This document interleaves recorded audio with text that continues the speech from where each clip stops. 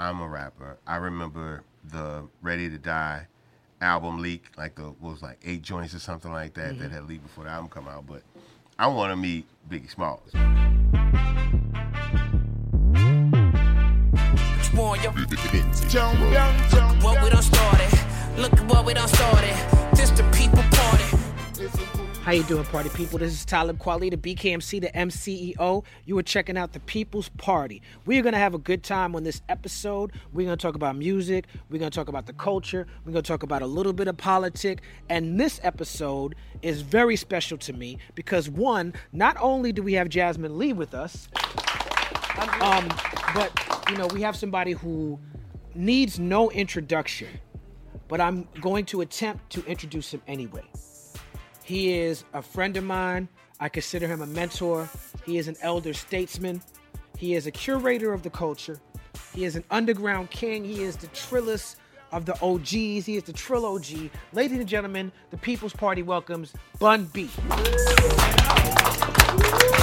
Yeah. Like that? Stir it up. Oh yeah, I'm gonna have to come out be like the James Brown dude with the kick. Love it. You know what I'm saying? I got this, Bun. How you feeling? I'm good, man. I'm good. Congratulations. Welcome to Los Angeles. Oh, yeah, thanks, man. I like L.A. Mm-hmm.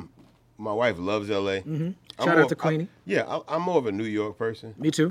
But L.A. got the good weed. How you doing, Jay? But L.A. just got the really good weed and the really good weather. Yeah. And there's no bugs. Right? Like, I don't think L.A. gets enough credit for that. Yeah. Like, I'm in the South, so it's all... Yeah, if you outside and it's hot, there's bugs. Mosquitoes all day, but that's why we love to come to L.A., because we get a room with a balcony, we can just leave the doors open, you know what I'm saying, and get that cool L.A. breeze coming through at night, smoke some good tree, and just relax. The first time I ever smoked weed on the internet was on Snoop Dogg's GGN. Really? Yeah. And he was like, go ahead and hit this blunt, Kweli. And I'm like, nah, my kids are fans. They might look at this and they might watch you. He was like, your kids smoke weed anyway, Kweli. Go ahead and hit the blunt. You probably do at this point. My kids are adults, by the way, for anybody who's listening. Bad parenting is not what we condone here at the People's Party. But that could be, I mean, if that's the worst thing your kids are doing, I think you're a pretty good dad. It's always coke I think if that's the worst thing your kids are doing is smoking weed. Yeah, you said they could be on coke or heroin? Yeah, coke or heroin. Or could both. be pilled out. There's a lot of wild options. Well, they could be alcoholics. They could be a lot of things. It's my job to be the steward, to be the mentor, to be their guiding force. I don't know if you noticed, but I consider you, there you go, a mentor for me in this business. Oof, that really? Yeah, I heard you say that in the intro. Yeah. Really? I absolutely consider you a mentor because we've been friends for a long time. Bro. Yeah, but I feel like you were doing pretty good when I met you already, though. Yeah, I was doing all right. But, you know, longevity is a different thing. That's true. We met maybe, 10, 15 years ago? At least. And, you know, the moves that you've made have been hugely inspirational to me. A lot of people look, I called you an elder statesman. Down south, Texas, but down south, a lot of people in the culture don't know about old school down south or Texas artists. Who was you listening to hip hop wise growing up? In Texas, specifically. Let's start with Texas. Definitely in Houston, K Reno. K Reno is the OG of all Houston like lyricists, like rappers. Like he is still the greatest metaphor conjurer I've ever seen in my life. He's still very active as a writer, even to this day. And he's been independent the entire time. So, you know, he was inspiring me on many different levels, you know what I'm saying? As a businessman, as a writer, and his longevity is long. You know, I've been here, since 92? And he was here, he was seasoned when I got here, you know what I'm saying? And he's still rapping. And that's the funny thing, because I hear people all the time. I remember when Too Short used to always talk about he was retiring. And different people talk about they're retiring. And I always look at Cube, and I'm like, if Cube is working, I have to keep working. If Face is working, then I have to keep working. Because I can't get lazy when the OGs, to me, are still active. Right. You know what I'm saying? And aggressively putting out music, putting out content, inspiring, you know what I'm saying? Living life on a full level, you know what I'm saying? And that's what really inspires me now. People who have a great home life, have a great family life, but still every now and then want to come back and contribute to the culture in their own way. You know what I'm saying? I think Cube is a great example of that. And you look at all the different business ventures that Cube has been able to get himself into, and he still comes back. Favorite rapper back in the day. And he's still he's still going hard now. He got to get with Houston Cats to put out some records. I'm with that. You know what I'm saying? But it's good to see, people from that era still active, you know what I'm saying, and still doing work that inspires, you know what I'm saying? So as long as I see people like that still out there getting it, I feel obligated, right? I can't quit until at least they quit, right? Right. Well, you started in 92. You got 5 mics in the Source in 2010. Yeah, that was crazy. So that's albums deep into your career.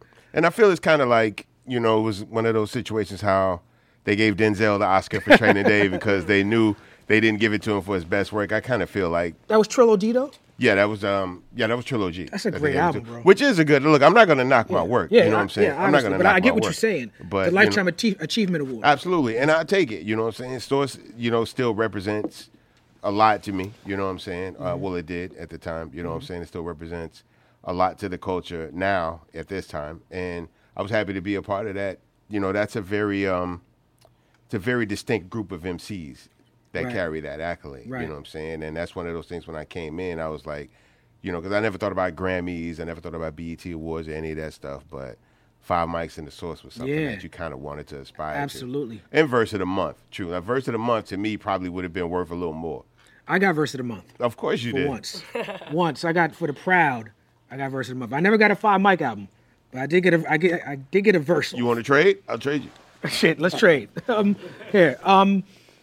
So, well, let's talk about verses. I was going to talk about something else, but which album was Murder on? Murder was on Riding Dirty. On Riding Dirty. That's 3 albums in. Yes. That verse by you on that is my favorite Bun B verse. Mine too. That's your favorite? So you know it? Yeah. No, I know what that verse is, right? That is the song lyrically that set me apart from every one of my contemporaries in the South, and kind of set the tone for how people who didn't know me at that point would be introduced to me. This was the record that Pimp always wanted to make for me because everything that UGK did was kind of slow and laid back. A lot of the music we did was slow, and I always was a very aggressive MC, and so I always wanted those faster songs, and I never could get one from him. And he was like, yo, we're going to give you a song where you can just go off, because I'm like, because you're the main one bragging how good I can rap, but you won't give me something over 80 BPM so I can rap. Oh, please go. I apologize. Oh, I'm jealous. I'll bring it over there. Okay, keep going. I'll hit the pen.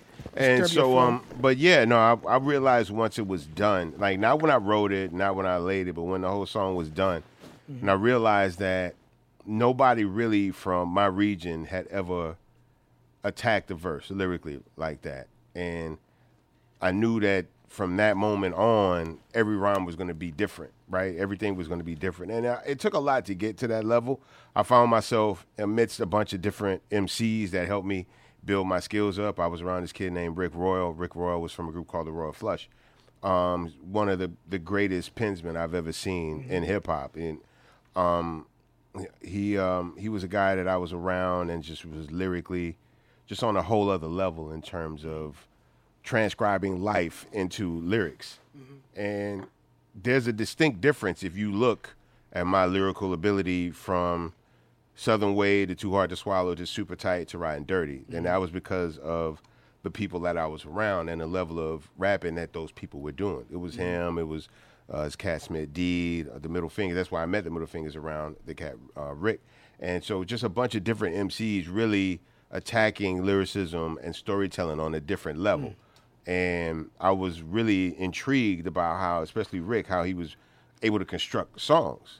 And I was like, okay, there's a little bit more technical effort that I could be putting towards this that I'm not really taking full advantage of. And so pretty much after those days, and that's kind of like where on Super Tight, there's a song called 316s, which is kind of the beginning of me taking my lyricism a little bit more serious. And Murder becomes that verse where everything starts to really fall into place, and I understand exactly how I'm supposed to be rapping. Right. And how I'm engaged in the English language. Right. And that it's not going to be like anybody else's style of MCing. And and that it's going to always set me apart from other people. And that's when I really realized I was nice. Right. Like, I'm like, okay, you're actually really good with this. I was always better than the people around me, but I wasn't necessarily in, a group of heavyweight MCs. Yeah, yeah. And by that time, we were on a major label. We were getting the distribution that we wanted. And this was the first album where we had full creative control.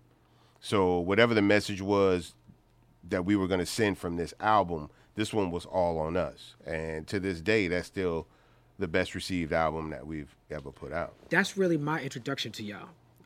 Riding Dirty is my introduction to y'all. I was reading up, like, you weren't an original member of UGK? No. The original UGK was Pimp and this cat, Mitchell Queen. Mm-hmm. And so they had the actual name UGK first. Right. And then I was in another group with this cat, Jalon Jackson. We were in a group called the PA Militia, and then we all got together and formed a 4-man group. But then the other 2 cats decided they wanted to do other things, so it was just me and Pimp. And UGK was one of the names that we were working with, but when we ended up getting signed, and the dude was like, what do y'all call? Because we had the song, we didn't have a real, name. It was like, well, one of the names we were using is like UGK, Underground Kings. He's like, that's perfect. That's perfect. So that's around Southern Way time. Yeah, that's definitely. the album that got y'all the deal. Yeah. Okay. Yeah, and that was like recorded in early '91, released in February '92, and thank you. And we were signed by May. You know what I'm saying? It was crazy because we dropped the same week that the Crisscross album dropped.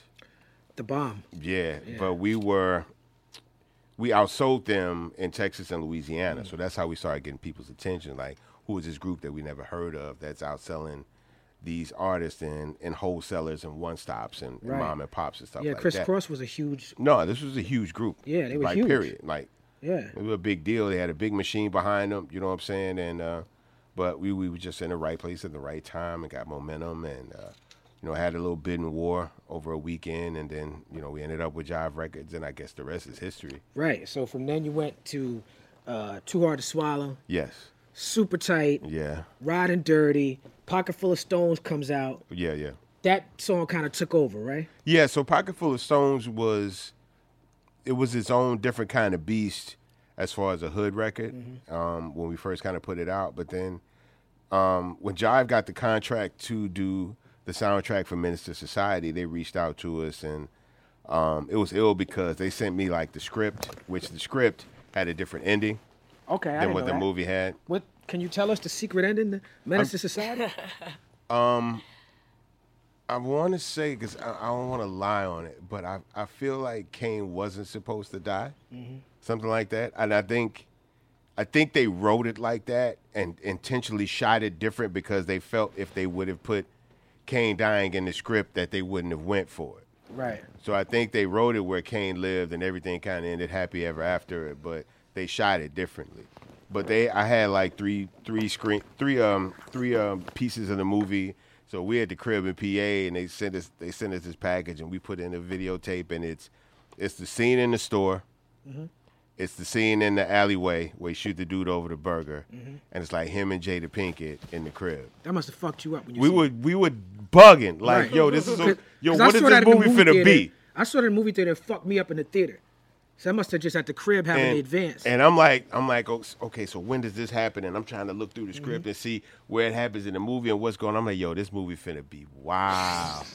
This movie finna be wild. But then when I saw it and he died, I was like, yo, this is crazy. I made my mom sit down and watch that movie. Because my mom wasn't watching movies like that had a lot of cursing and violence in it. I'm like, no, this is one you have to see. Get past the cursing, get past the violence. You got to see what they did with this film. Yeah, that and Boys in the Hood were movies where, people that necessarily didn't have an eye into that world and that lifestyle. It gave them a lot of real education about how people were living outside of where they were from, if you weren't from the L.A. Right. Because I knew a couple of guys from L.A. early in my life, so I was, they kind of talked to me about how the streets were structured and how everything worked. So when these different movies come out, I'm like, I have a frame of reference to explain it to people. It was crazy because I met a 60 and 5%er like the same summer. Like those were my two best friends that summer, And Best of both worlds. Huh? yeah, so it opened me up totally to everything that was on the West Coast. So I understood West Coast hip hop better, and then everything that was really going on the East Coast and the different terminologies. So you know what I'm saying? Shout out to Jay and shout out to Shakim. I still talk to Shakim to this day. Speaking of some gangster shit, you have a coloring book. Yeah, That I sell at my bookstore with Shay Serrano. Shay's the man. Shay right? is the man. Shay got a lot of beautiful things going on. He has a lot of books, a lot of situations. Yes. But the Bun B coloring book, tell me about that. All right, so Shay interviewed me a lot, you know what I'm saying? He lived in Houston, and he was getting different writing assignments for different publications outside the city, and he would always interview me, and I was watching his Twitter, and I was like, yo, this is a very funny dude, and we have a very similar sense of humor. And so I reached out, I was like, yo, we should do something about hip-hop together, but it should be funny or fun. Like, because hip-hop, everybody in hip-hop kind of takes themselves very seriously. You know, but I remember somebody saying, like, Bun, you and Snoop are in a really good place. He's like, y'all are kind of where Cube is now, to where you don't have to prove you're a gangster anymore, so you can do kind of anything and play in that space, and nobody's going to be like, oh, he's a sucker or something like that. You know what I'm saying? And so we talked about it, and originally we had talked about a book, and then at a certain point we were like, yo, the idea of a coloring book came up, and then Shay was like, no, a coloring and activity. Yeah, book. He's yeah, like, yeah. That's how you get it. That was the shit. Right? So, and we pitched it to a couple of different publishing companies, and nobody got it. Nobody really got it. He's like, so Shay was like, let's do a Tumblr, and every week we'll drop a different thing on the Tumblr, and we'll get the word out through that. So eventually we ended up getting like 50,000 followers on Tumblr, and like a lot of, rotation, a lot of momentum behind the pictures and the coloring stuff. And so he pitched it again, and somebody bit, and they put it out. And I remember within like the first 3 days of it being out, we got a call from the New York Times. And the Times was like, okay, this could be the first time we've ever had a coloring book make the bestsellers list, but you have to sell X amount of coloring books. He's like, so I don't know what kind of momentum you got behind, what kind of machine you have, but here's what you have to do. And it was just really hard to line up the ducks, because it started going a lot further than we ever thought it was going to go. It ended up in Nordstrom's, like in the special Christmas section, started getting on a lot of people's top 20 Christmas to have lists. And I thought it was a great moment for him, because he's such a great talent. He's such a brilliant mind. He drew all the pictures, right? Came up with all the ideas. I think the most brilliant thing he did was he did Wudoku. So Sudoku with the 9 members of the Wu-Tang Clan. Right. That's just genius, right? Yeah. And it's brilliant, and because it lives forever, because it's just like Sudoku. You can come up with, tens of thousands of permeations of putting that together. Shout out to Shay Serrano. I could talk about Shay all day. Shay was a coach for middle school at the same time all of this was going on. Such a great spirit, man. And he loves his kids too. There's a lot of people like that in hip hop. That's really the core of hip hop. I mean, you a family man, Bun. You a grandfather. Man, about to be 5 times over. 5 times over. Yeah, could be any day now. That's beautiful. I'm having a 5th kid. It's amazing, man. Hip hop is a family business at this point. Well, I never saw myself getting this far musically, and I never saw myself getting this far in life, right? Because as soon as I started to figure out what dating was and like wanting to have a long-term girlfriend, I ended up in this entirely different world, and it just pulled me away from everything. So I started rejecting relationships and commitments and all that type of stuff, especially anything long-term, because of the lifestyle that I was living. And it wasn't until I met Queen that I was like, look, if I'm going to be with one person, this is the one person I want to be with. And this is how you do it. Yeah. Then, and there was a lot of growing up I had to do, because Queen had kids, you know what I'm saying? So I had to, I'm not just a boyfriend, you know what I'm saying? So there was a lot of things to adjust with having a young girl growing up in the house. But I think we did a good job, man. Our kids are great. The grandkids are great. Everybody's healthy. We're blessed over here. That's beautiful, bro.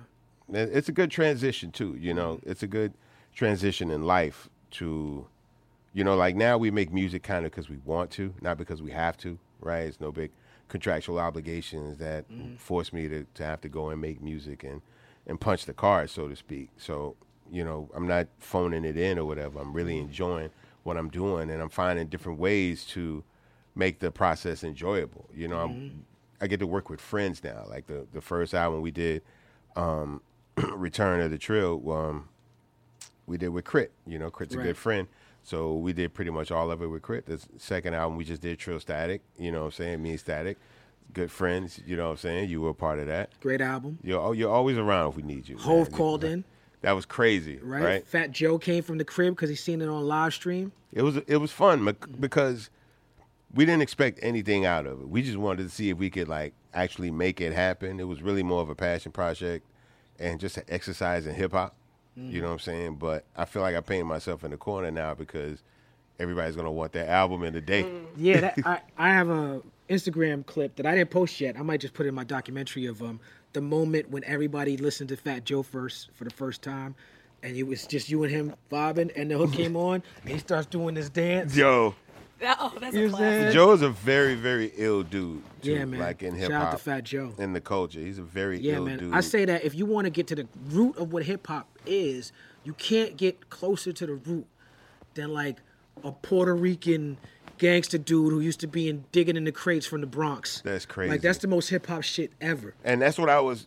In the moment, I was like, okay, this was the DITC Fat Joe. Yeah, that was Right. that You record know? feel like DITC. It really does. And you know, we didn't think that was in the moment when we were playing beats. We didn't think because Joe came in, and so there was no music that was attributed to him. Like there was no like, okay, Joe's gonna rap on this song or whatever.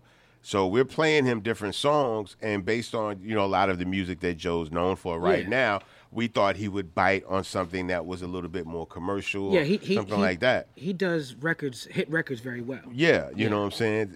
But when he heard that track, he was like, yo, that's the one right there. That's the one I want to rap to. And I was like, okay, he picked this beat. We're finna get digging in the crates, Fat Joe. Yeah. This is a very, very unique verse we're about to get. You don't get that all the time. That's Most right. people are trying to get, radio pop hit, Fat But Joe. he knew that he had to give you that verse. That's why he drove over there.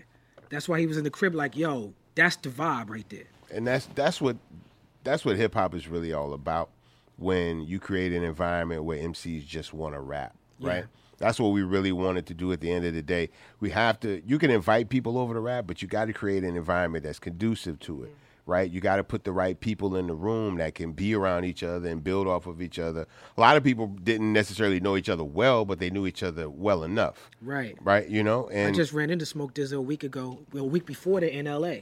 right, and I just saw him like 2 weeks before at Johnny Spot. You know what I'm saying? So, and even people like, Meth, who I'm just now really getting to build a relationship with, but Meth was like one of the first people I called. He's a good What dude. I'm saying? And he was like, yo, I'm with it. And I had never asked Meth for a verse or anything Right. before. And he was like, I'm with it. And the funny thing was he came a day early because he thought it was the day before, so he called me Yeah, the day that's a before. good dude, man. And he was like, yo, I'm outside, Bun. What button to push? I'm like, yo, I'm in Houston. We ain't even Right. I ain't even there yet. Right. You and me, we got that's how many records we got together? At least 4, right? Yeah, so we got one with K Salam. Right. We just did this one with Static. We got Strangers with High Tech. we have And we have Country Cousins. Country Cousins. And we have Real Women. Real Women. That's That's 5 records. Five now. records we got together. So we got a mini EP. You Right. know what I'm saying? We should just Go do ahead and one. drop a Yeah, collab. we should. Something else we got in common is we both smoked with Biggie. This is true. I would like to hear your, because I heard about that you smoked with Biggie, but I ain't Yes. never heard the story. Okay, so we were on promo. This is our first promo run. And we're at the BMG offices in Atlanta. At the time, Chaka Zulu is Shout out to Shaka Zulu. like one of the guys. I think he might have still been an intern A radio at this guy, point, right? right? But he was the guy riding us around, driving us around. So we go to the BMG offices, and the big deal about the BMG situation was the fact that Craig Mack had just went gold. So Flavor in Your Ear had just went gold. Juicy was still, I think, at like 460, 465, something like that. So everybody in the room is making a very big deal about Craig Mack. I'm a rapper. I remember the Ready to Die album leak, like what was like 8 joints or something like that that had leaked before the album come out. But I want to meet Biggie Smalls. You know what I'm saying? Right. So we see him over at the table, kind of off to the side, away from everything. We go over and like, yo, Bun B, this my brother Pimp C with UGK. He was like, I don't know who y'all are. I'm like, word. He's like, yeah, the Pocket Full of Stones joint. He was like, from Menace. He was like, I He used was to ride tuned that in. all the time. You know what I'm That's saying? why he had all, like Houston metaphors in his raps. So he was like, man, I fuck with y'all. I was like, yo, we fuck with you. I was like, yo, we finna go outside and smoke if you want to smoke. And he was like, yeah, cool. I'll come. I'll smoke. So we go out to the car, and he's a big dude. So, you know, Pimp was in the driver's seat. I'm in the passenger seat. So I offered him the front passenger seat. He was like, no, I'm going to chill in the back. I'm like, yo, it's a lot more room in the front. Right. He's like, no, I'm good. I'm going to sit in the back. Right. And so he got in the back seat, and he left the door open. And we were like, yo, close the door. We're going to hotbox. You know, Right. keep it smoking. He's like, nah, I got to keep the door open. I need, like, the air or whatever. It wasn't until later that I realized that he didn't want to sit in the front seat because he didn't want anybody sitting behind him. And he didn't want the door closed in case he needed to bounce because he didn't really know us like that. You know what I'm saying? It took me probably a couple of hours after the fact. I was like, that's why dude didn't want to sit in the front seat. And I had even more respect for him as a man outside of the music. I was like, okay, I see this cat moves in a real way out there. But we smoked and we chilled, and he was just a very, very good rapper, right? Yeah, like one there's of the a best, lot one of of the most people, natural. a lot of people are gonna make rap music and rap songs, right? But a lot of us are not really gonna be that good, and only a few of us will ever be really, really great at it. And he's one of the few guys that were really, really great at it. And this is coming from a guy that's really, really good. Like I'm pretty good Pretty with fucking this, good, right? Bun. You know, I'm not gonna fuck around. You're no slouch. I'm pretty good, you know. But this dude was really, for dudes that write and know what it takes to put a rhyme together and piece words together and really manipulate the English language, you know that dude was different. Still different than anything that anybody was doing. You know what I'm saying? Yeah, very organic. And it would have been really interesting. And that's, I think, what people miss the most is that we didn't get to see the evolution of it, right? The growth, the maturity, right? Even though he was very mature for his age and very deep in his thoughts, but it would have been good to see, Biggie getting older, his kids get older, being married longer, and seeing more of the world. You know, having traveled all over the world, it would have been good to see Big's reflection on the life. Absolutely, you know what I'm saying? Absolutely. Your story is more interesting because you got like a real introduction. You know what I'm saying? Like I was working for Jessica Rosenblum in New York, party promoter. She used to manage John Forte. We used to hang out with like C-No from Diggable Planets. Her name always comes up. Yeah, Jessica was official. comes Jessica up. was in the mix. She was doing parties with Puff. There was a party at the country club. Biggie and Tupac was rolling around together. And I remember it was John Forte's birthday party. Or it was a club they was doing, but it was John Forte's birthday. And so we were just smoking. And it was the type of thing where I was let behind the velvet rope for a second. Right. And I was just sitting in the booth. You know what I'm saying? As a kid, like not even old enough to get in the club at that point. Right. But that's my one memory of smoking with Big. That's amazing that you guys got to smoke with Biggie. I think it's pretty amazing, man. It's for me, it's a New York privilege. You was coming to New York. So for me, it was a proximity. Like I felt as a hip hop artist, a great privilege growing up in New York. And I think New York has been, yeah, for sure. you know, we take that privilege for granted sometimes. You know what I'm saying? Well, I think the key thing that New York had as an advantage over everyone was the outlets. Yeah. Right? The record companies were based there. Record companies and the public transportation system. Right. Not just the Go record everywhere. companies, but that we could hop on a train and literally hop on a train and not pay for it. But hop on a train. You shouldn't be promoting that. That is illegal activity. you can't will do go it to no No, jail. but it was very ill because That's the only way we was able to do it. If I had a problem with my record company, I had to literally get on a plane and fly like 4 hours. Yeah. Right? And go to the office building and try to get upstairs and all this kind of stuff. But if your A&R was from Brooklyn, you could find him in Brooklyn. Oh, yeah. You know what I'm saying? Look. And that was the thing that I felt like. And then the other thing was if my A&R is from Brooklyn and he's got two artists on the table in one budget, he's probably going to pick the New York kid over the the Southern kid kid. he's Not hanging out because of, not even because of talent Save though, money. right? I mean, not even because of proximity. I think they just didn't have the frame of reference for UGK. Like many A&Rs, you know what I'm saying, fell trying to A&R UGK project, right? Like we didn't need any help from a 32-year-old kid from the Bronx. Like, what are you going to tell me about growing up in Port Arthur, Texas? What can you do? This kid makes all the beats. He makes all the music. We don't need any help. Just put me and Pimp in a room. We'll bring you the album back. Just keep everybody else out the room. Right. You know? But yeah, y'all. I mean, one of the things that I always say to people is proximity is key in life, right? And and I go through life more and more that it makes even more sense, right? Just being in the right place around the right people and having a line of communication or access to the right people in the right places, man, changes everything. You know what I'm saying? I've seen people with real, like, superior talent, right, who just could not, I don't know if you want to say schmooze or just did not know how to talk to people. Right, networking. You know, they had It's no a package networking deal. skills. You have to have both. You have to. You know what I'm saying? Like, talent will get you in the room, but networking keeps you in the movement, right? So people come into hip hop, and Kweli, I know you've seen it like I do. People come into hip hop as an MC, like, I want to be a rapper, right? Okay, You want to impress other rappers. right? You know, but maybe your skill set is better built for management, right, or promotion, or marketing, or radio. And so people come into hip hop with, you know, a dream of being this, and the culture says, well, we've got that guy right now, right? Well, we could really use somebody right here, and you know enough from being around certain things to handle this spot right here. Can you do that? And some people made those decisions, and they're great people now. Look at Andre Harrell. He's a legend because he wasn't scared to step away from the microphone. Used to be Jekyll and Hyde. Go into other stuff. I always talk about KP, who was a DJ. And when L.A. Reid, you know, started, you know, LaFace Records, offered him a spot, like, come in on this side. You know what I'm saying? He wasn't scared to do it. And he was able to bring that back to the Dungeon family, and now he's, you know, he just threw his first festival, right? So it's a skill set, and he still DJs too, right? Not saying that you can't still DJ, but sometimes, you know, you're called to things that are greater than what you even think for yourself, and you can't be scared to take advantage of those opportunities. Similar to you in a lot of respects, because you are not scared to be a professor.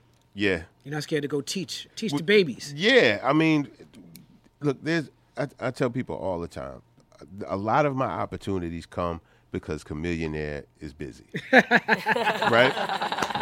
A lot of my opportunities come because, you know, it's kind of like Harrison Ford and Tom Selleck, right? Like, I got this move because Chameleonaire was busy. So Chameleonaire was asked to speak at a course on hip hop and religion at Rice University. He couldn't make it. He said, but I know who you might want to, if you're looking for somebody to talk about that kind of stuff, you should probably reach out to Bun B. So Professor Penn calls me and asks me if I'm interested. I'm like, sure. And I go up, and I'm kind of sitting in his office before I speak, and I look at the books on the shelf. I'm like, okay, I read that. This is interesting. Okay. And it's not just religious books. It's some hip-hop books, too. And I'm like, okay, this could be interesting. And so we speak in the course, and we talk for like an hour and a half, and it's just very, very fluid conversation. And after the course, he was like, you know, we could really use your input in this classroom. You know, we should talk about you coming in more. And a couple of months go by, and he was like, he actually asked me if I would like to co-teach the course with him at Rice University. And so this is more than just kind of popping in and giving up a little game, right? This is a very real commitment. Like, Rice University is the #1 university in Texas, number 15 university in the country. So I'm not just like teaching at your local community college. Like, this is a very prestigious university. And so my concern was not messing up his tenure, right? He's the most tenured professor of color on campus. So I don't want to come in with my street shit and everything that I've done, right, and fuck up his reputation on campus. But then, two, the other thing is, I don't want to misinform the youth, because these are some of the brightest minds in the country that come to this university. You know what I'm saying? Their parents spend a lot of money. It's a very, very big scholarship. If you're on scholarship, there's a lot of money involved on the line. And we would get kids who were religious students, not like, so, because people assume this is a music course. Yeah. But it's not. It's a humanities course. It's a religious course. I went and did it with you. Yeah. It was Lupe and no malice, and it wasn't a lot of music talk at all. No. And so it's a different perspective on the culture, right? And the lived life within the culture, right? Like, not just what you do, but how it affects your life, how you have to adapt some of your life to it, how it has to adapt to your life. And, you know, what is the ebb and flow of this thing that we do? And it's beautiful to be able to have these young minds engaged on this, because a lot of these kids, they don't even listen to like urban radio. Right. So their curiosity isn't based on Lil Wayne or Drake or anything like that. They're like, what is this? Right? Because I hear some of it and it's positive and it's reaffirming, and then some of it, it's a lot of the N-word, and I just don't know what's going on. And so we have to basically put everything in its own historical perspective, right? Yes. We have to put the black experience in its historical perspective. So before we get to hip-hop, we got to get through a lot of music, right, and a lot of culture. So we start at the Negro spirituals and work our way all the way up. And so from that perspective, they can see, okay, lifestyle influences. We're going through blues. We're going through jazz. We're going through soul music. Lifestyle influences, all these different things. And this begat this begat that. Okay, so that's how we get to hip-hop, right? Okay, so Caribbean influence, Jamaican, DJ type of thing. And so now we've got that. Okay, so here's the music. Here's the Cross Bronx Expressway situation, right? This is how people get displaced, and that's how all these cultures get there, and this is the beginning, right? And it starts here. It's just a party, right? It's just a way to get away, right? But then we understand a deeper way of getting away and how to keep that momentum of learning to live through your experience collectively, right? Being unified based off of, we're at a party, but we're really all at a party because life is kind of fucked up and work is hard and where I live is crazy and there's a lot of crime, and I just want to go somewhere and just have a good time. Chill out. And God bless Zulu Nation for being this transformative hand that takes these gangs and say, look, if you want to beef and battle or something, let's put the knives down, let's put the guns down, and let's do it this way, right? And thank God that some people accepted that,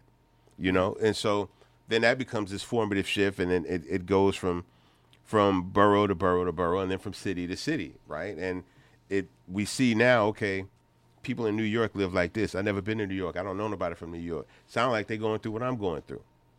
Then you hear people in Chicago, and people in Florida, and people in L.A., and then y'all hear people from Texas. And then, Nelly starts talking about St. Louis. And you start to, get an idea of this world that you live in. So when the Ghetto Boys make, the world is a ghetto, everybody gets it. Yeah.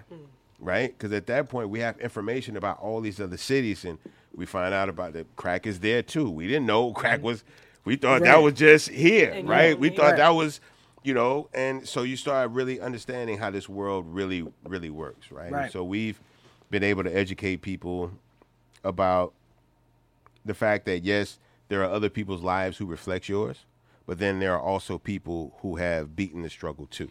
So you can play it how you want to play it. Oh, sorry. No, you're good. You're good.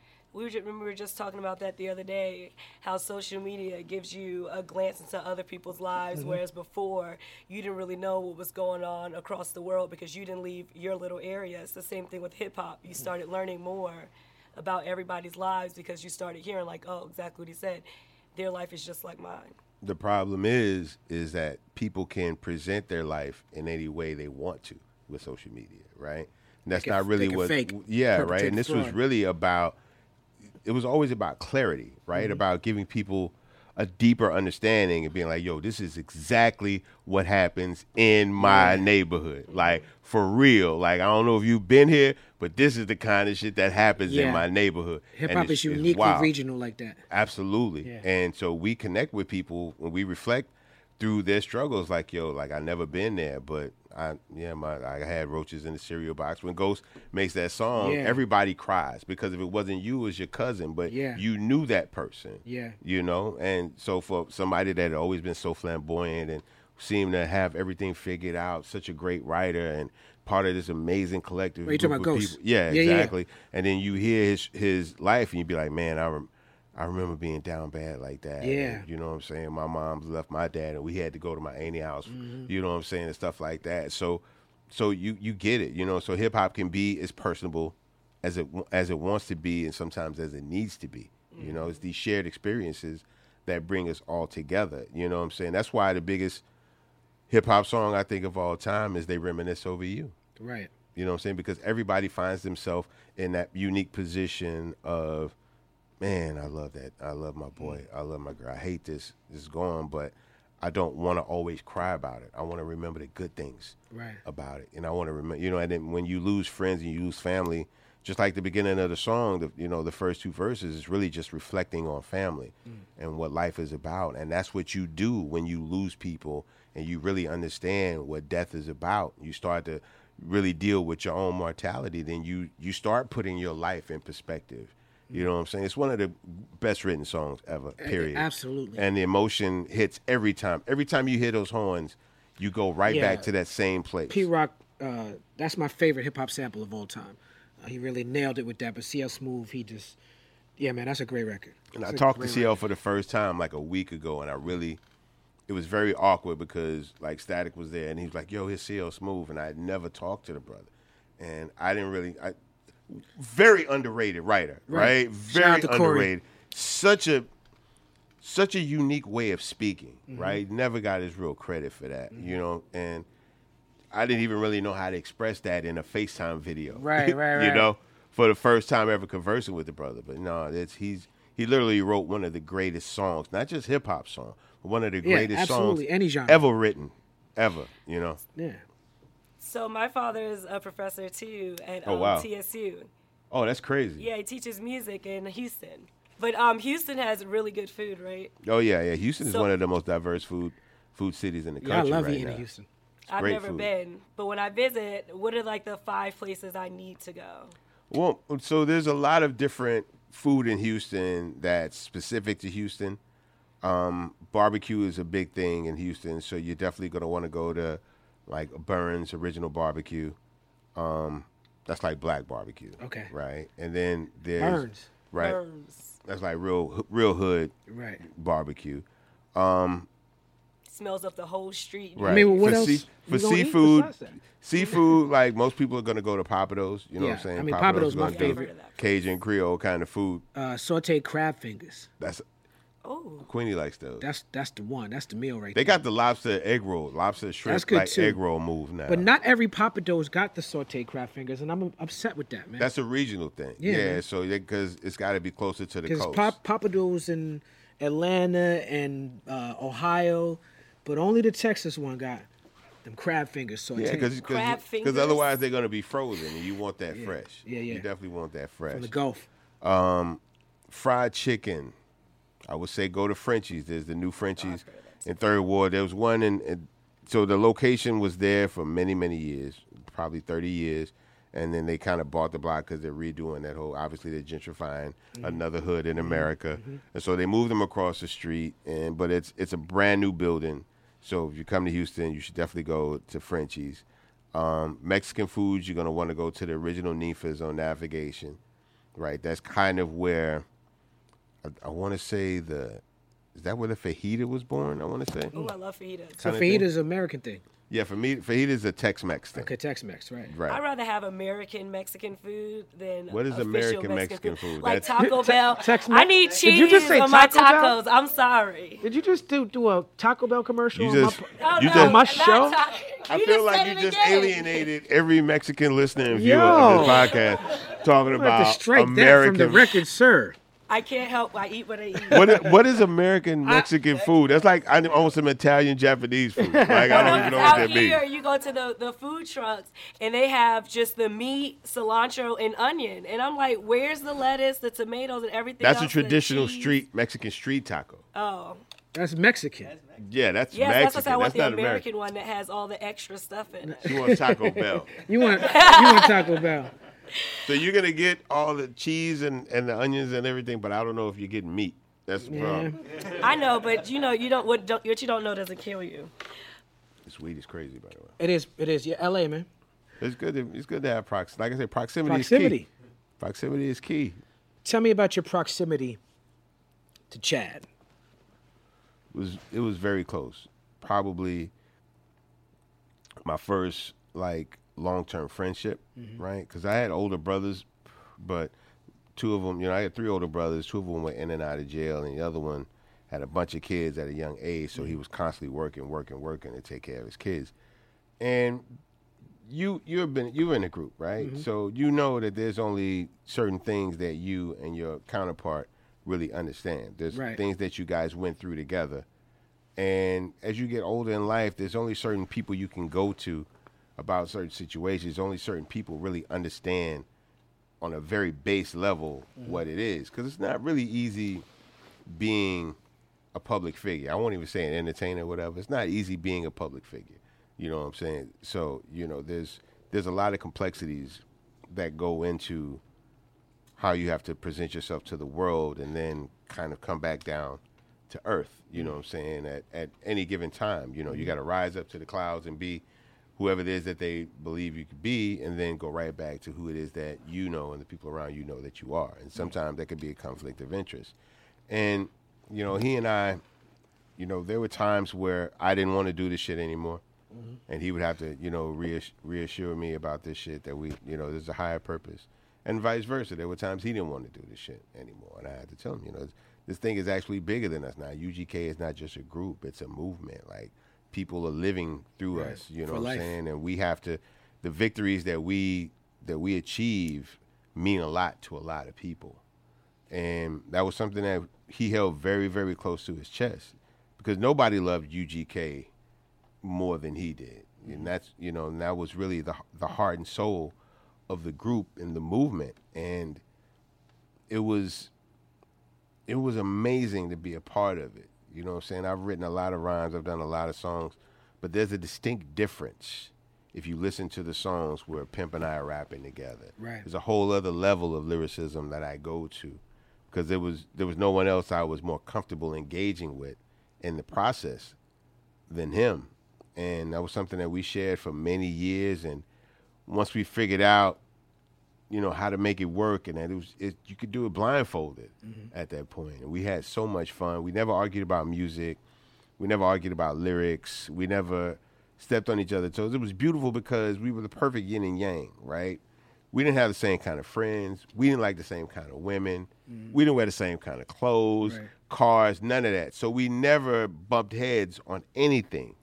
We were very individual, and never felt like we needed to wear matching jackets or shit like that. You know what I'm saying? Like, people really love you because you're you. They love me for me, and we don't need to mess with none of that, right? Just keep being you. Sometimes I agree with it, sometimes I don't, but I'm never gonna get in the way. If that's how you feel, I'm with you 100%. Ain't that the secret of making good music? It really is. You gotta just give over to the process, right? And to the other people, right? And allow them to go as free and as far as they fucking feel, right? Because it may not hit the right note with you, but as you travel through the world, you realize that they're actually hitting other people, right? Because that's not maybe the message that you're meant to get from them. That's not maybe the wave that you're meant to connect with them. But you know that person is special, right? And you know, it's, you know, sometimes you can get in a group, you can be like, I remember with Pimp, I would be like, he gave Having Things to Big Mike, right? It was a beat that he gave to Big. It was the first beat that he had gave like to another rapper that I wasn't there when he gave him the beat. And I was like, what the fuck did you get that man that beat, man? That is a badass song, right? I'm like, he was like, man, because I want that man to win. I want to give that man the best I got. I was like, man, but that shit would have been so good. That's a great song. You know, he was like, man, I'm telling you, man, that's what Mike needed. Mike asked me for something jamming. I gave him what he needed. I can make this shit all day, man. Don't worry about that beat. Right. And I was like, yeah, I guess you're right. But next time, just let me know ahead of time before you get somebody a beat. Because I was like, you know, I knew he was special. I knew what he was doing was special. And every time he did it, it was special. And I kind of wanted it. I was very comfortable having that all to myself. I was the only person rapping the Pimp C beats for a long time. Then once other people started to recognize the genius and come and get beats, I'm like, hold up, that was my thing. Right. You know what I'm saying?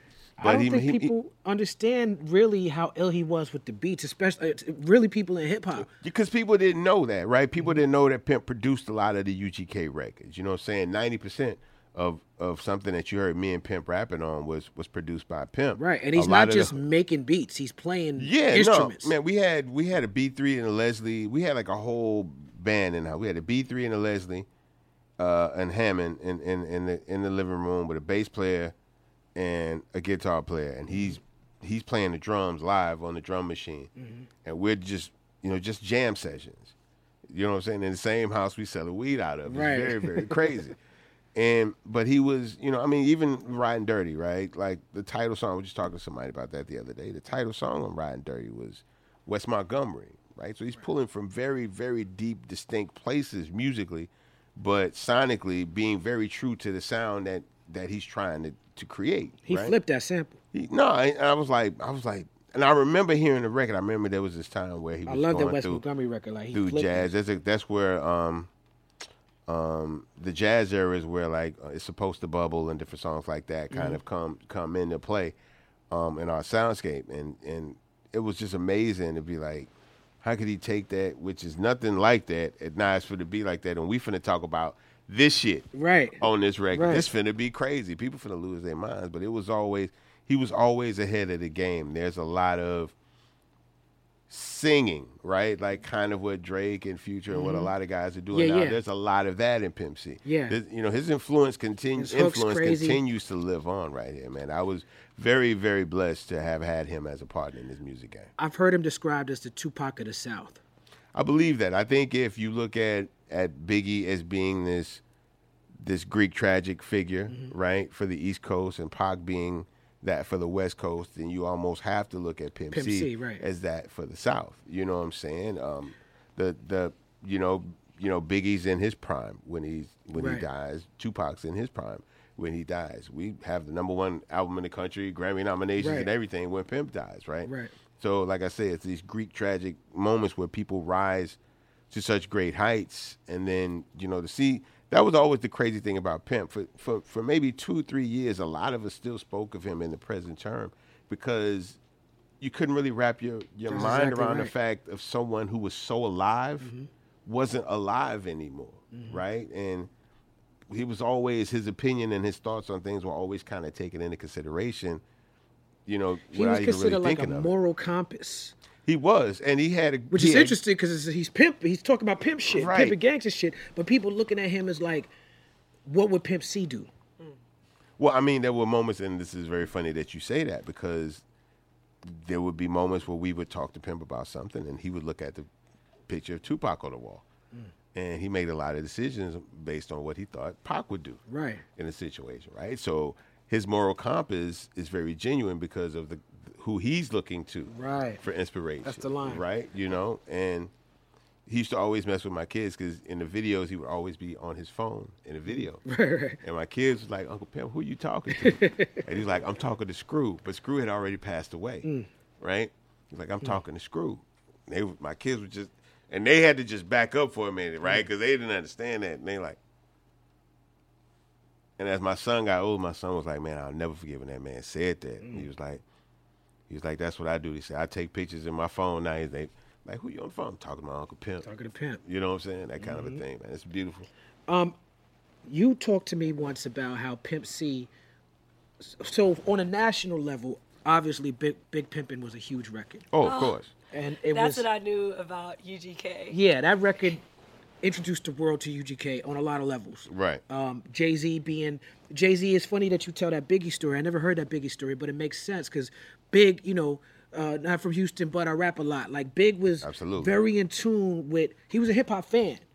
You don't get that good without loving it. He loved it. Right. So he's the type of dude, like, at that age in my life, I'm reading the Source magazine. I'm reading every advertisement. I'm not just reading the articles. I'm reading the ads. I'm reading the, you know what I'm saying? I know the whole magazine inside and out. Jay-Z was paying attention on that level. Absolutely. And so he reached out to y'all. But well, Clark put him on. Clark says he put him on. Clark Kent. Absolutely. Okay. Which Shout doesn't out to surprise Clark Kent. Which doesn't surprise Yeah, Clark me. knows what the fuck he's talking about at all times. Right. You know what I'm saying? He's one of my favorite people. And that's where Chaka Zulu comes in again, because Hov reaches Zulu out to again. Chaka Zulu. Okay. That's where he gets the numbers from. Okay. So, excuse me. I heard that Pimp C maybe wasn't feeling that record.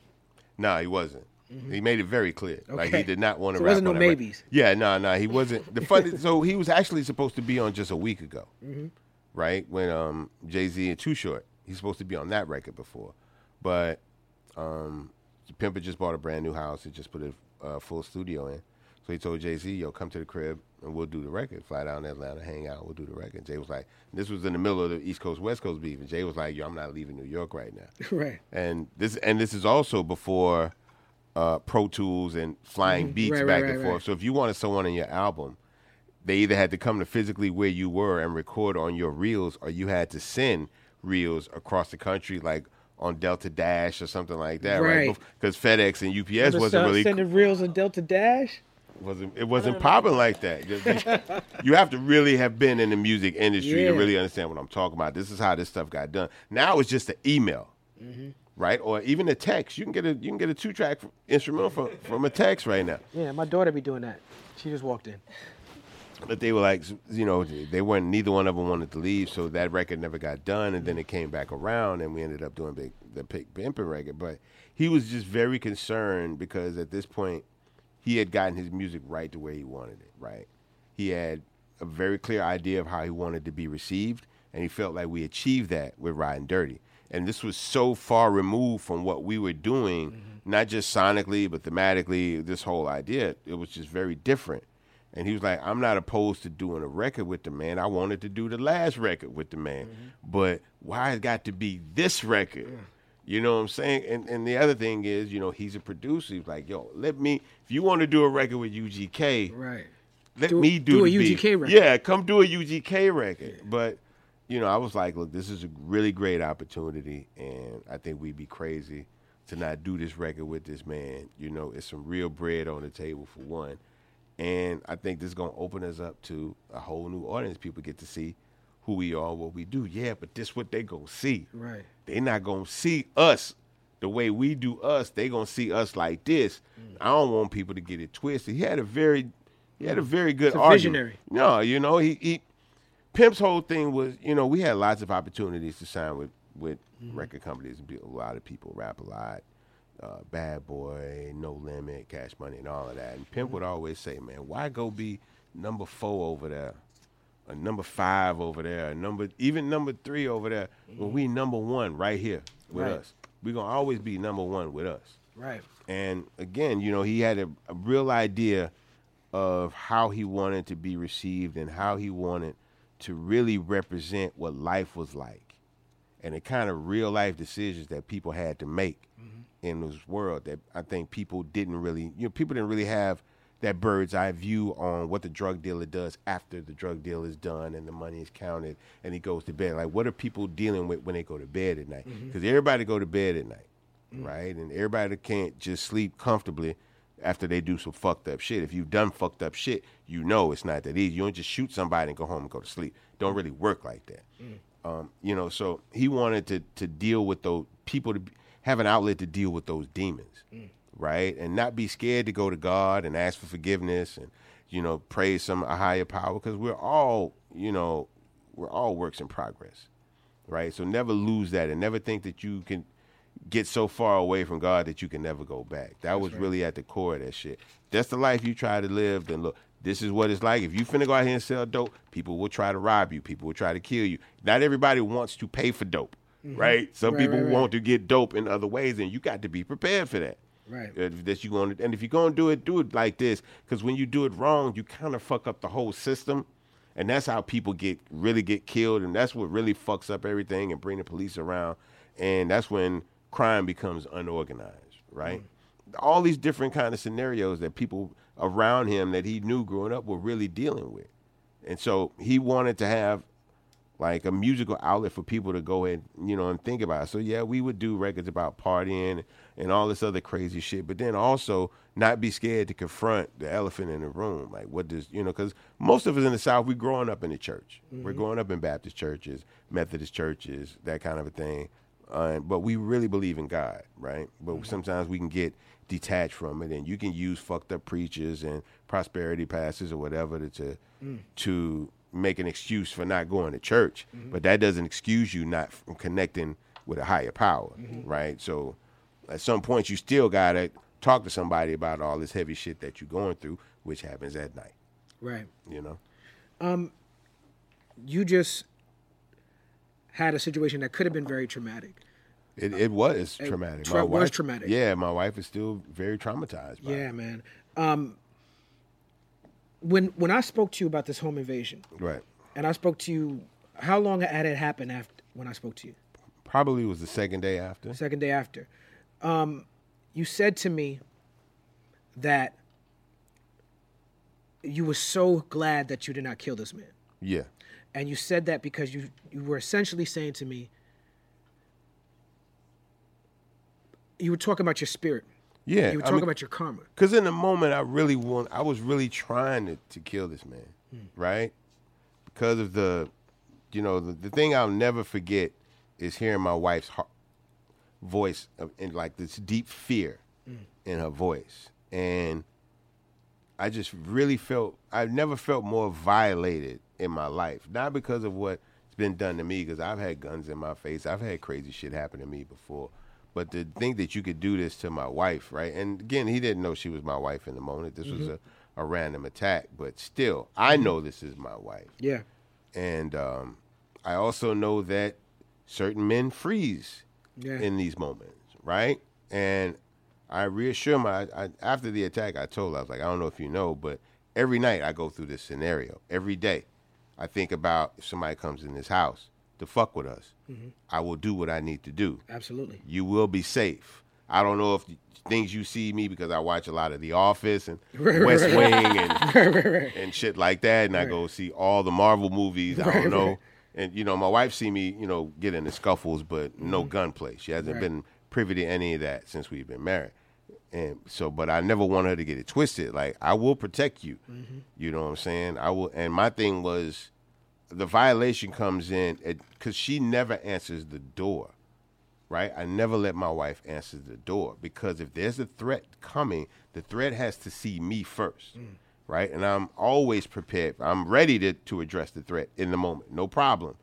But that's the thing that I can't get back from that moment is the fact that in the moment, she had to address the threat and she had to do what I'm willing to do, which is put her life ahead of mine. Her whole thing is in the moment, she thinks this guy has come to get me. Okay. She doesn't know it's random when it's happening. So she thinks this guy is coming to get me. So her thing is, I don't have a gun, but I know Bun can get to the gun. So I have to do whatever I need to do to stop him from going upstairs before Bun gets to the gun. So if he kills me, that's fine. I know Bun is going to kill him. That's what's in her mind. Right. She shouldn't have had She to. should not have had to think She deal should with not that have at had all. to deal with that, Yeah. and that's the trauma, and that we have to work on with her. You know what I'm saying? And that's all I want her to do is to get right. From this moment, because no person, but specifically no woman, should have to go through this. If I hadn't been there, I don't know if he would have tried to take advantage. You said of her. you was in the basement? Well, we lived in the 3-story spot, so she was on the first floor and I was on the second, but the gun was on the third, so I had to get up to the third and get the gun and get back down to the first floor. And when I started coming around the corner of the second floor to go to the first floor, I couldn't hear her anymore, and I didn't know what had happened. And so I made sure that there was a bullet in the chamber, and she was right there, kind of like cowering near the door. She was begging me not to go outside, but this is the primary responsibility I have once I take you as my wife, right? The varying levels of how I provide for you, that may happen. You may have good days and bad days and all that kind of shit. But the primary thing that I have to do as a husband is protect you. That's it, right? If I give you a nice house and a nice car and jewelry and all that shit, well, that varies, right? We'll figure that out. Some people are doing better, some aren't. But at the very least, I have to protect you as a man, like in this world. And so, she knows that I protect her, but I also know that she'll protect me, which she did. And so we're just working through it. It's a process. Anybody that goes, having a gun put to their head, being told I'm going to kill you if you don't do this and don't do that, and that's a lot for her to deal with. Yeah, man. You being from Texas, guns are a lot more part of the culture. Oh, man, yes. Than a lot of other places. Well, it's allowed to be a part of the culture, right? Like, we're open carry, So, my lawyer said, when we did the radio interview, it was like, if I had done what I did in Houston, in New York, I'd be in jail. That's what I was thinking, because as a New Yorker, you have to make a conscious decision to sort of involve yourself in just even knowing gun laws and knowing about it. I feel like in Texas, there's more of a chance of you being raised to know what's up. Yeah, and that's why I didn't shoot the guy when I saw him outside of the house, because I already know once he leaves my house, he's no longer the threat. And I go after him, I'm Right. now the threat. How important do you think it is for people, especially black people, to understand gun laws and to know really not just gun laws, but just their rights dealing with the law? I think it's very important because unfortunately we're the group of people that will often find themselves in a confrontation where a gun will come into play, right? And so if you're going to carry a gun, right, and you know that at any point, like what happened to me at my house, right, it was a random act. It Right. wasn't a threat that was coming directly for me, but the threat found me, right? So I believe in karma. I believe in positive energy and all of that stuff. But again, this wasn't somebody saying, I'm coming to hurt Bun. This was a random person trying to do whatever they could do in the moment. And so you have to be prepared to protect yourself, but then also be very smart. I remember when I talked to my mom about it. I called my mom and said, Mama, sit down. I got to tell you something. Right. I say, first off, I'm okay. We all right. Everybody's good. Somebody tried to rob us today, and I shot him. She was like, where did it happen? I said, it happened at the house. You shot him in the house? I said, yeah. Okay. So Yeah. you didn't shoot him like outside? No. I said, no, he was in the house, in the car. Oh, okay. Okay, so you're probably not going to go to jail for that. She's like, but y'all all right, though. That's some Texas shit right there. So even my mother, who has never had to shoot a gun, God, I hope she never has to. Knowledge. But she already knows. Like, my brothers, unfortunately, were not the best kids growing up, got into a lot of stuff. So, unfortunately, my mom is very, very familiar with the penal system and the laws that apply. So, Right. once she knew I wasn't harmed, she just wanted to know if I was in the right or not. Right. She raised me right. Oh, yeah, she did. Yes, she did. What are your feelings on the NRA? I don't think that you need to be a card-carrying member of the NRA to want to own a gun to protect yourself, right? I feel like there are a lot of things that the NRA stand for that I don't necessarily stand for. I feel like at times they do try to manipulate and pervert that particular amendment. But that being said, I've always had protection for my family. I don't need an amendment to tell me Right. what I need to do to protect Right. my family. I've always, understood the environment and the element out there, and you have to be prepared for these things because at some point something's gonna happen if you're black. At some point, I'm sorry, it's a very unfortunate thing, and I know some people out here have no frame of reference for what I'm talking about. But as a black man, you anticipate, right? There being a wrongful confrontation. We walk past brothers in the street. If you don't get that head nod, you don't know what's going to happen. Right. That official black man head right? nod. If you don't get that, just to let you know I'm not a threat. I'm Right. not me either, That's brother. interesting, too, because I, as a black man, I know exactly what you're talking about, but I never framed it like that lets you know I'm not a threat. Yeah, no, that's exactly That's what what that it lets is. you That's know, exactly right? what it is. It means I'm not, I don't have any problem acknowledging you. Right. You know what I'm saying? I'm not finna dap you up and all of that, but you're not a threat. I'm not a threat. That's really what that's saying. It's like, what's up? That's what's up. Okay, well he not finna try nothing. Right. And I'm not finna try nothing. So we both good. That's right interesting. And it's very comforting. Wow. It's very comforting. And there's those very small gestures in the moment, one-on-one or in group settings, where black people can acknowledge that, it ain't me either, Right. brother. You know what I'm saying? Right. Kind of a thing. Man, that's beautiful, man. I want to thank you right now, give you your flowers while you're here, especially for having me on that last UGK album. Oh man, That's one of the milestones of my career, to be on that UGK album with you and Pimp C. And I mean, even, in Pimp's verse on Country Cousins, he raps about you introducing him to Black Star. So you're which is a true story. I know. And I'm gonna tell you this: he didn't receive everything the same way. Right. Right. There were a lot of people. I was like, "Yo, Pimp, man, you need to listen. To this. Right. Man, get this shit out of my car." But he was receptive. That man. monkey shit. Yeah, he was receptive. But he Shout out ended to up Corey being- Moe too. I meant to shout out Corey Moe because that's the homie, and I put out music with him. And Of I met course. him. I met him through Dave Darr, but Really? I met him through my engineer Dave Darr. Who shout out to Dave Darr. But I got to know him through y'all. Well, you've always been a very genuine person with me, right? thank you. And you're one of the more dependable people in my life, right? So if I have a something that I need done, but it's very, I need it a very, because I don't call you for just anything, right? When I right. call you for a record, it's a very specific theme that we're talking about, and I feel that you can bring over the emotional. God, it's very hard to talk about what you do, right? It is. No, it is, right? Because you're a student of structure, right? You're a very disciplined writer. You know that there's a space that you exist in. There's a flow that you own, right? That's your very own.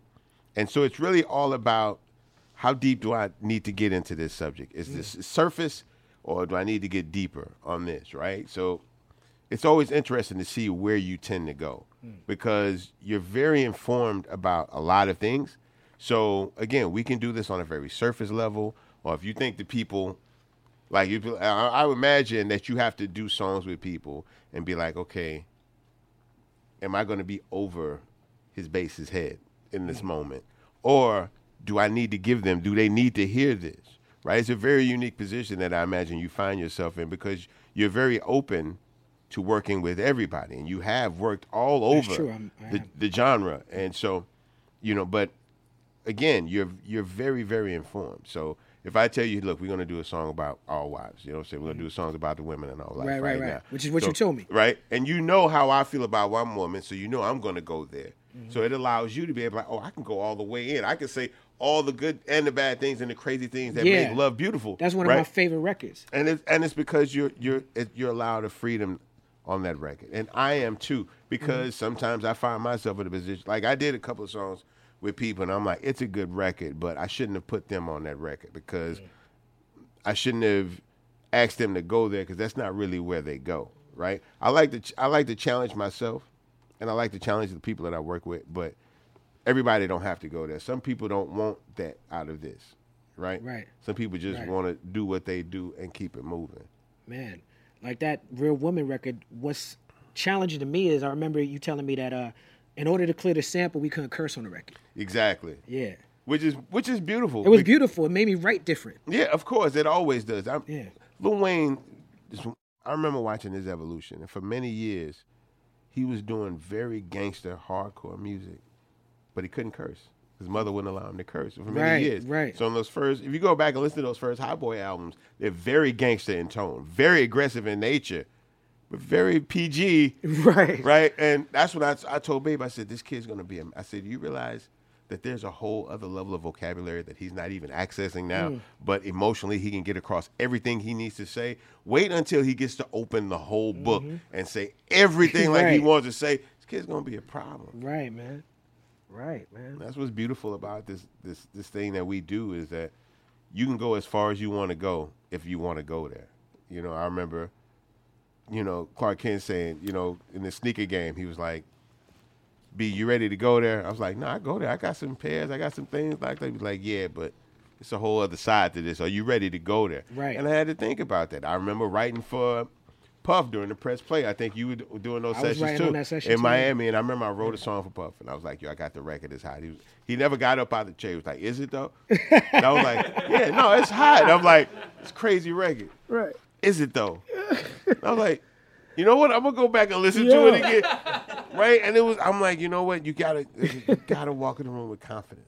You know what I'm saying? Yeah, man. You gotta be ready to go there. And the next record, I was like, Puff. Come on and do this. But I'll never forget that. Word up. I'm better for that. Word up. And I'm better for knowing you too, Kweli. I'm so appreciative that I have a relationship with you. Likewise. That it's really influenced and inspired my career. And the same for you. Whenever I call you, you right there. You know what I'm saying? And that's rare in this business. Well, we'll have friends, we'll have associates, but we'll have very few contemporaries. And that's what I feel like you are. Like you're an actual peer. Like I feel like you perform on the same level that I perform on in terms of effort. Right? We don't always get what we're trying to do. That's a huge compliment, brother. But I feel like you try to give and that's in life, not just in music. You know what I'm saying? That's why I stay close to you, because I feel like our paths are always going to be reflective, and you're going to go through this, I'm going to call you, I'm going to go through this, you're going to call me, but we're always going to be there, man. No doubt. It's good to have a friend like you, brother. You too, brother. Bun B, ladies and gentlemen. People's party. That's how we doing it.